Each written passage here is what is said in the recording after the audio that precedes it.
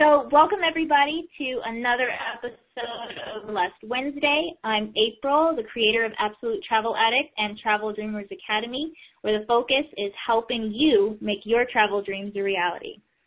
Today's Wanderlust Wednesday guest is Marta Lauren. She is the founder of ForeverBarcelona.com. She was actually born and raised in Barcelona and has been a top-rated private travel tour guide since 2000. As you'll find out, she's very passionate about her city, its art, food, and culture, and she's a gifted storyteller that really brings the Barcelona experience alive for her guests. So, hi, Marta. Welcome to Wanderlust Wednesday. Hi, April. How are you doing today? Pretty good. It's great to be here. Awesome. So great to have you. Really excited about hearing more about your story today. So let's go ahead and get started. Now, as I mentioned, you're a little different from our last Wanderlust Wednesday feature in that you're actually born and raised in Barcelona. So can you tell us a little about what it was like growing up there and some of your favorite things about the city? Yes. One fun thing about the city is that it is divided in different areas. There is the central part that is kind of like the historical area, and then there are the little neighborhoods that used to be villages, and I was actually born in one of them. So living as a child in one of those small areas of the city that are more like quieter and where people pretty much know each other was really nice. And then going down to the center was kind of like an exciting adventure because it felt like just taking a 10-minute ride to the subway was like, oh my God, the world is so different here. Everything is bigger and older and there is so many people. So I remember spending a lot of time in my neighborhood, but then the exciting moments when my grandparents will take me to the port to take a ride in the old-fashioned boats, or maybe in the Christmas time we'll go to the Christmas market in front of the cathedral, and everything felt so big and so old. I remember going to the hot chocolate churro place and with my parents, and that was like such a big treat. So this variety that I found in the city was something that always comes to my mind when I think about my childhood in Barcelona. Yeah, that's pretty awesome. I grew up in a really small town, so it was always cool when we would get to leave and go to the bigger cities around the southeast and experience something different, a whole new world. Yeah, the fun thing is that I was still in Barcelona, but just a 10-minute subway ride, it felt like it was a totally different place. Yeah, that's awesome. Much better than a 6-hour car ride to a bigger city. Oh, totally. In 6 hours, you're in Madrid already here. Spain is much smaller than the States. So, you talked a little about kind of the diversity and experiences in Barcelona, but what's one thing that people would find really surprising, one surprising fact that people would find surprising about Barcelona? Well, one thing that I find out that often people are very surprised about when we are walking around in Barcelona and seeing all those beautiful buildings is that people actually live in those buildings. For instance, 100 years ago, this amazing architect Antoni Gaudi made buildings that are really funky from outside, and people visit them. So there is tourists the whole day there. And then when you tell them, oh, but apart from the tourists that are visiting, there's people living there. There's people in the apartments, and they actually live there. And that's one of the things that actually surprises people a lot, because a lot of my clients are American, mostly from New York or maybe from other big cities, and they're used to having a downtown that's like only busy when it's office work time and they're working in the office, but then the downtown is like dead when everyone goes home. Instead, in Barcelona, people live everywhere. So even the tourist sites are still alive during the daytime and the nighttime because people actually live there. And you would never think that in such an amazing building, there's actually families living. Yeah, I've had a chance to experience that a short period of time before. It really is alive and busy and bustling, and a lot's going on in the downtown area, which I think is really cool. I love downtown areas of a lot of cities, and it's a lot more fun when there's stuff going on at all times of day and not just work or tourist time. So I guess the main point of us getting together is to talk about Forever Barcelona. Like I said before, it's really clear that you love your city and you love it so much that you decided to get into the tourism industry. And I'd love to learn a little more about what prompted you to start Forever Barcelona. How did you get into giving tours? Well, this is quite a funny story because I never thought I was going to be a tour guide. I actually studied languages in college, so I was going to be a translator. But after college, I spent a whole year traveling. I spent some time in Russia, in the States, in Paris. And when actually I was still in Moscow, my father called me saying that he had a phone call from somebody called Mr. Help, which was a very funny last name, actually. And he said that he worked in Sagrada Familia, and I had sent my CV there, and he wanted to interview me. And I said, wait, but I'm going to be in Moscow for a few months. I don't think I can have an interview now. But this Mr. Help said that he needed me to write an email to him saying why I would like to work in the Sagrada Familia Church, but that in case somebody that's hearing us doesn't know, it's the most visited monument in Spain, so it was a huge thing for me at that time. And so I wrote my letter, and he decided to wait for me until I'll be back to Barcelona. So I went back, and they trained me to give the special VIP tours in that church, and I loved it. I was working in the church for 2 years and a half, part-time, so I had half the week to give tours in the church and learn everything about Gaudi and the architecture, and I had so much fun there. And then the other half of the week, I could do anything else. So people told me, oh, you're good at that. You should pass the exam to be a tour guide outside of the church as well. And so I studied, I passed the exam, and I was like part-time in the church, part-time giving tours on my own, until finally in the church they said, oh, we'll love you. You need to work twice as much, but we're not paying you twice as much. And then I said, great, goodbye. So that's how I went on my own, and I became a full-time freelancer. And little by little, I started building my company, Forever Barcelona. Very awesome. And this has been since 2000, correct? Exactly. Okay. Exactly. So besides your background and the fact that you speak multiple languages and getting your start at the Sagrada Familia, what else sets you and Forever Barcelona apart from other tour guides and other tour experiences in Barcelona? We have been one of the first companies in Barcelona to specialize in private tours.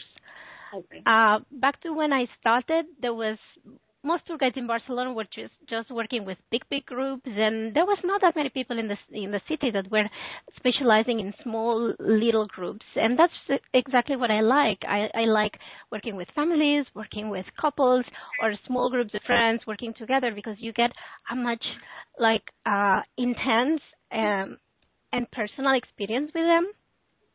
In those times when I was starting doing that, my other colleagues will say, oh no, private tours, that's too much work. They make too many questions. And I was like, what? I love that. I don't like the big groups where you need to take them around like you're like with a flock of sheep or something.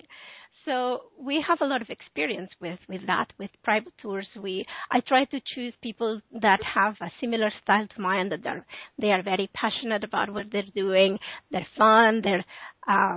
They're young, but they are experienced at the same time, and they're also very knowledgeable. So we know how to pass on all this knowledge in a way that doesn't get like too tiring or too boring. Like a lot of my colleagues that work with big groups, they're used to blah, blah, blah, blah, blah.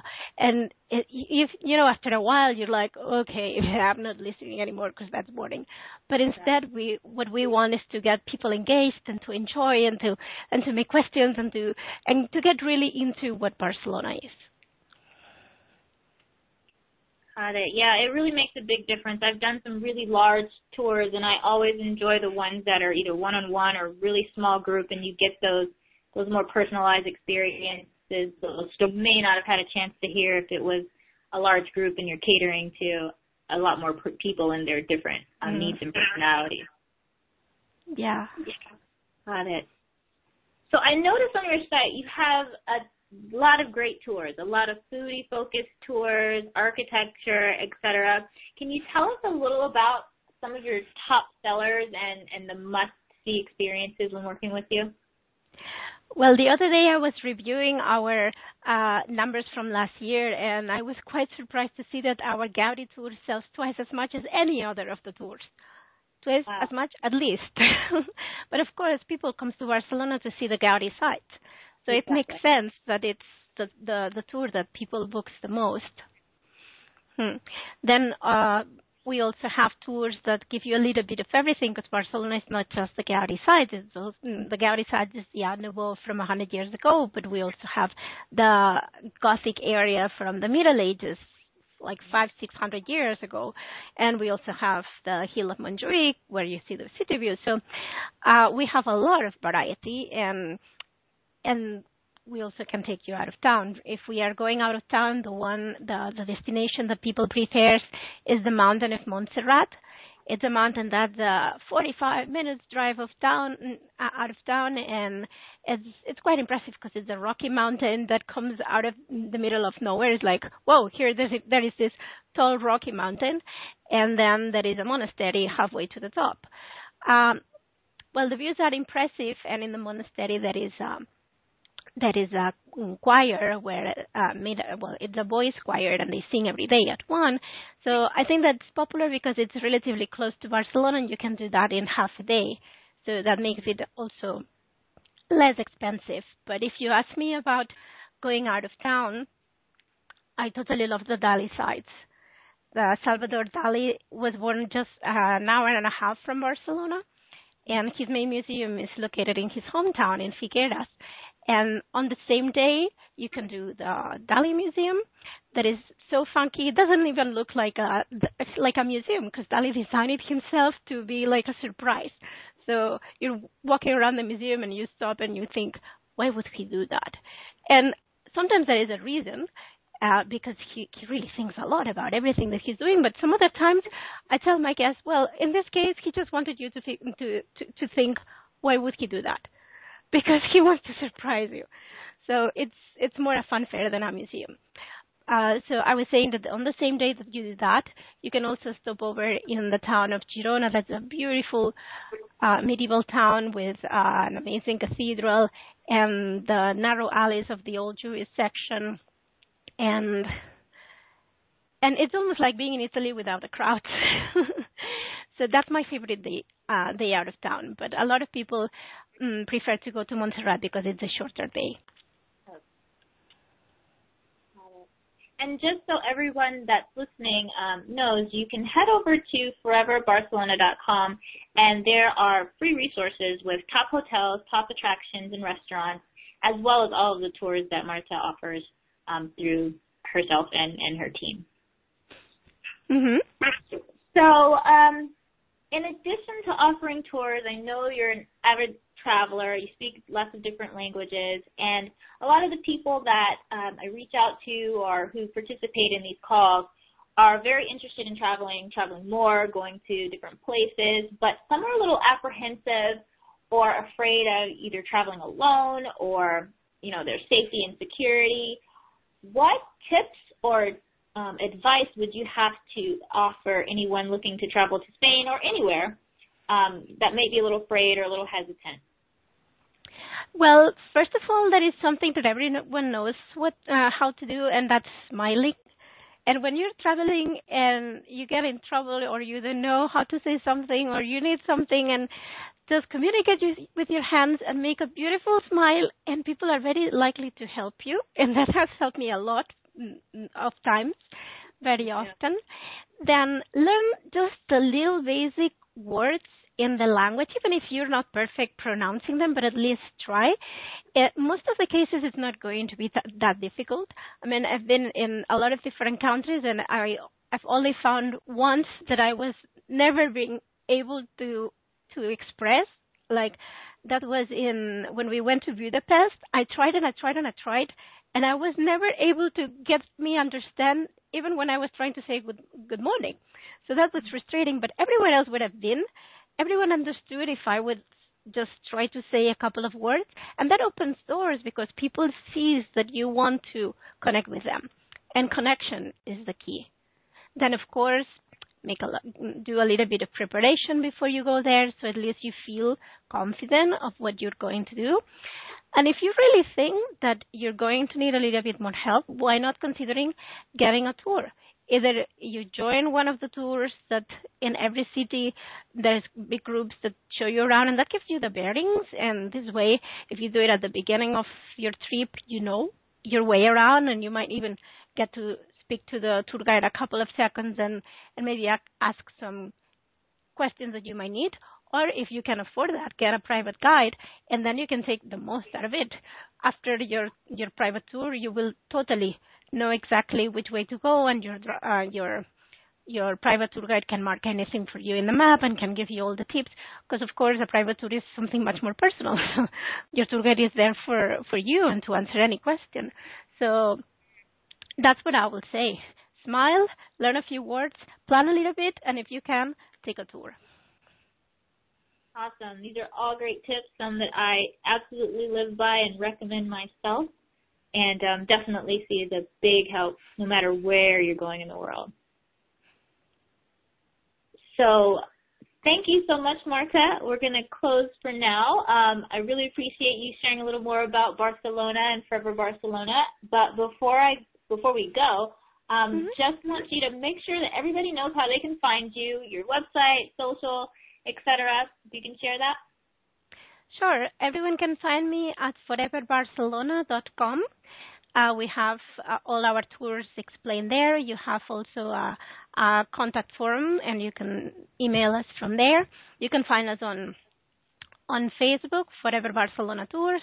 We're also on Twitter, although our name is too long, so it's Forever Barcelona without the A, because Twitter wouldn't let me put the full name. And if you search, you'll also find me in Pinterest and Instagram and all those. Perfect. So I'll be following along, and hopefully I'll be making it back to Barcelona soon and getting on one of your tours. I especially love some of the food tours that you have listed on your site. I love those food tours. Especially going to the food market, it's one of my favorite things to do. Definitely. So fingers crossed we can get that done sooner than later. Sure. Let me know whenever you're here. Awesome. Well, thank you guys for tuning in for another Wanderlust Wednesday. I hope you enjoyed. And if you have upcoming plans to travel to Barcelona, don't forget to check out foreverbarcelona.com and get your memorable trip planned with Marta. Have a great day.